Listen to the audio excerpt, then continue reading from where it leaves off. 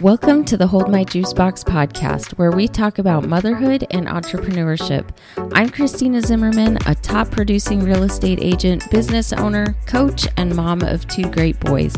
This podcast is for all the women out there navigating through motherhood and building big businesses.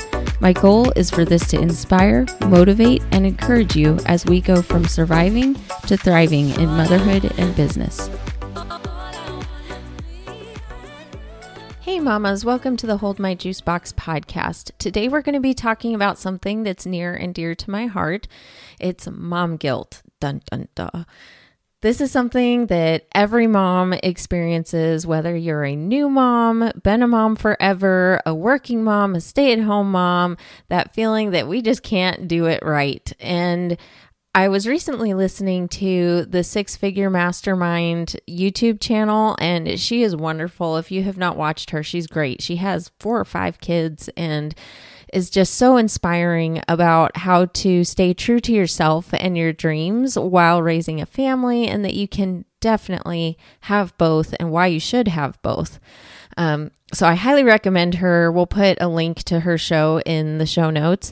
But I was listening to her talk about mom guilt, and I just couldn't take notes fast enough. And I thought, why not share some of those tips with you and some things that I've learned as well? Because like I said, it's one of those things that we all experience, and I think we can all benefit from finding a new way to look at mom guilt. So without further ado, let's jump into our usual funny mom life story before we get into the actual mom guilt section of this. So the other day, my son was home from school, my 3-year-old, and I was working from home, and all of the usual things were going through my mind about everything that I needed to get done and trying to give him enough quality time and balancing everything.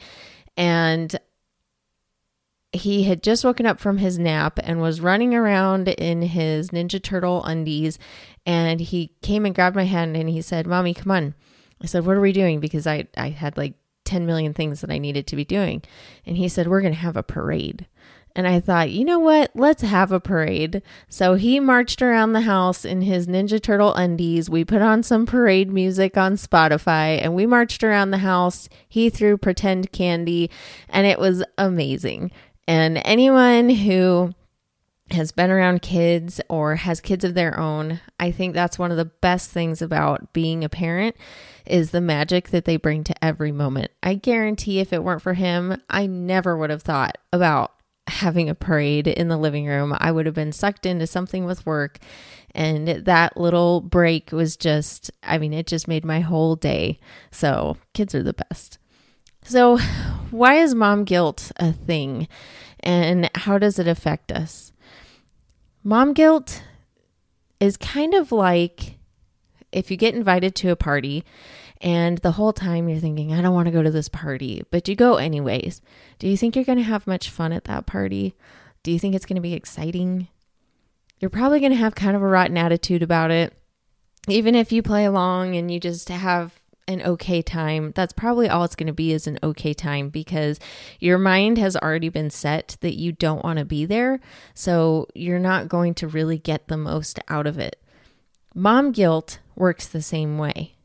While we're thinking about how guilty we are about taking our kids to daycare or having to focus on work for a few hours while they go play by themselves, it makes that work that we're doing unenjoyable, and it makes it really hard to give it 110% and really give it our all and be passionate about it and to really focus on it. It has that same impact. Mom guilt paralyzes you or hinders you to the point that you can't win as a parent and you can't win as a business owner, because both times, or when you're devoting time to both of those items, you're not in it wholeheartedly because you're holding yourself back with that guilt. So I want you to try something. I want you to write out why you have mom guilt. So some examples, because believe me, I've had plenty of mom guilt, are taking your kids to daycare and feeling like you're missing out on that time with them, or having them go play by themselves while you send some emails or make some calls, or coming home late some nights because you had a late appointment and you missed dinner. The list could be endless, but I want you to write out the main reasons that you think you have mom guilt. And then I want you to burn it. Burn it, throw it in the trash, put it through the shredder, get rid of it. And in that moment, realize that none of those things you listed have any importance for what you're trying to do as a parent and as a business owner. They don't have any importance for what you're trying to do as a parent and a business owner. The best part of mom guilt is that it's all in your head. That's where you have the most control. You have all the control over your thoughts. Now, it's not easy to control your thoughts. That takes a lot of effort, and it takes a lot of training your mind how you want to think. But you have 100% control over your thoughts. So how do we get rid of it? In the 6-Figure Mindset show, she was talking about how the only reason that we have mom guilt in our minds is because we made the room for it in our minds in the first place. So how do we get rid of it? Start by asking the right questions. She tells this story about how one day she was out pulling weeds in her driveway, and it had just been one of those days that was completely exhausting, and she was just completely burned out, and she was on the phone with her mom. And the reason she was pulling weeds in her driveway is because it was the only thing that she could think of to do that didn't require her to think. She could just go out there and pull weeds. And while she was on the phone with her mom, she asked her, why is this so hard? Why is being a parent and a business owner or a working mom so hard? And her mom said, that's not the right question. That's a terrible question. She said, you need to ask a better question. A better question is, why am I such a good mom? Why do I love my kids so much? Why am I so good at my business? Why am I so good at my work? Why am I so passionate about these things that I love? And it starts to remind you of why you're doing these things and why you're passionate about them, and starts to take away that feeling of how hard it is, because it reminds you that yes, it's hard, but it's going to be so worth it to push through those hard times and to get to the good stuff. And when you're asking those questions, decide who you are. Think about what ignites you as a person. What are you passionate about? What inspires you? What do you get excited about? And start to think how you can step into that in your own life and give yourself the permission to do that wholeheartedly. One of the things she said in one of her episodes was that the number one reason moms say they can't is their kids. That kind of hits you right in the heart. Imagine the burden that puts on your kids. Obviously, you're not thinking that they're going to hear you say that, but they should be the reason that you do. They should be the reason that you go pursue your dreams. They should be your biggest why for why you're out there doing these things. Kids learn by example.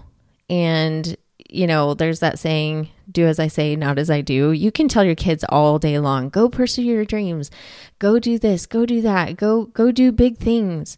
But if they see us constantly holding ourselves back because of them, what do you think that's teaching them?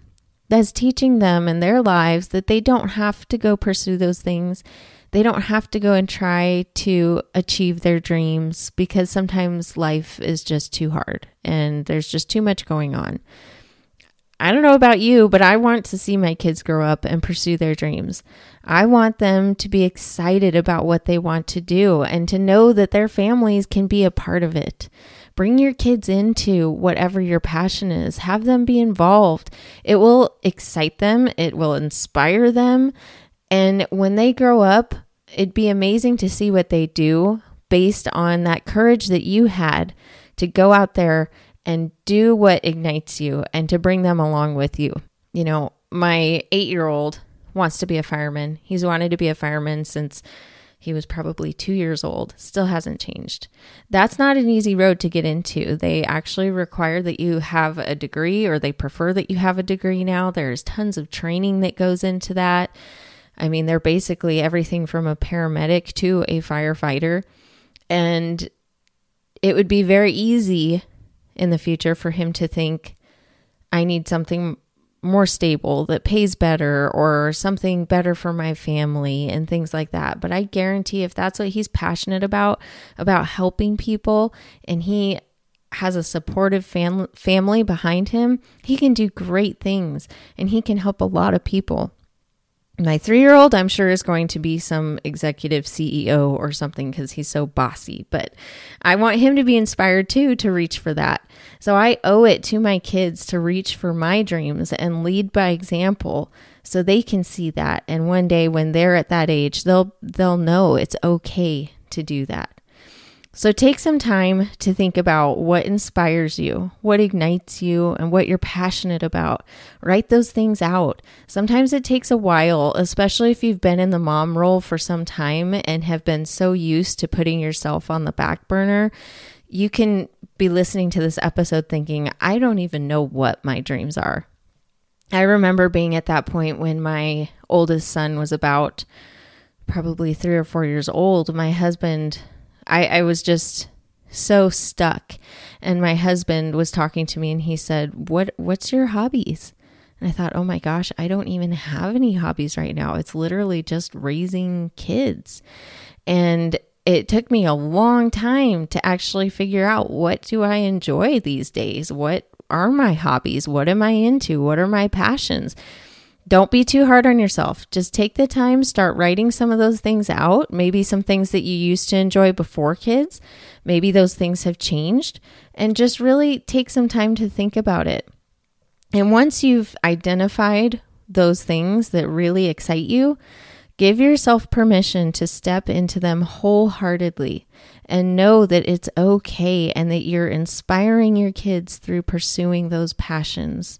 Lead by example, bring your kids into it, bring your family into it, and I guarantee you will all be so much better off in the long run. Hope you enjoyed this episode, ladies. Thanks for listening. Be sure to click the subscribe button to make sure you're the first to know when new episodes are posted. You can also connect with me on Instagram at czim_realtor, or visit my website at www.christinazimmerman.com.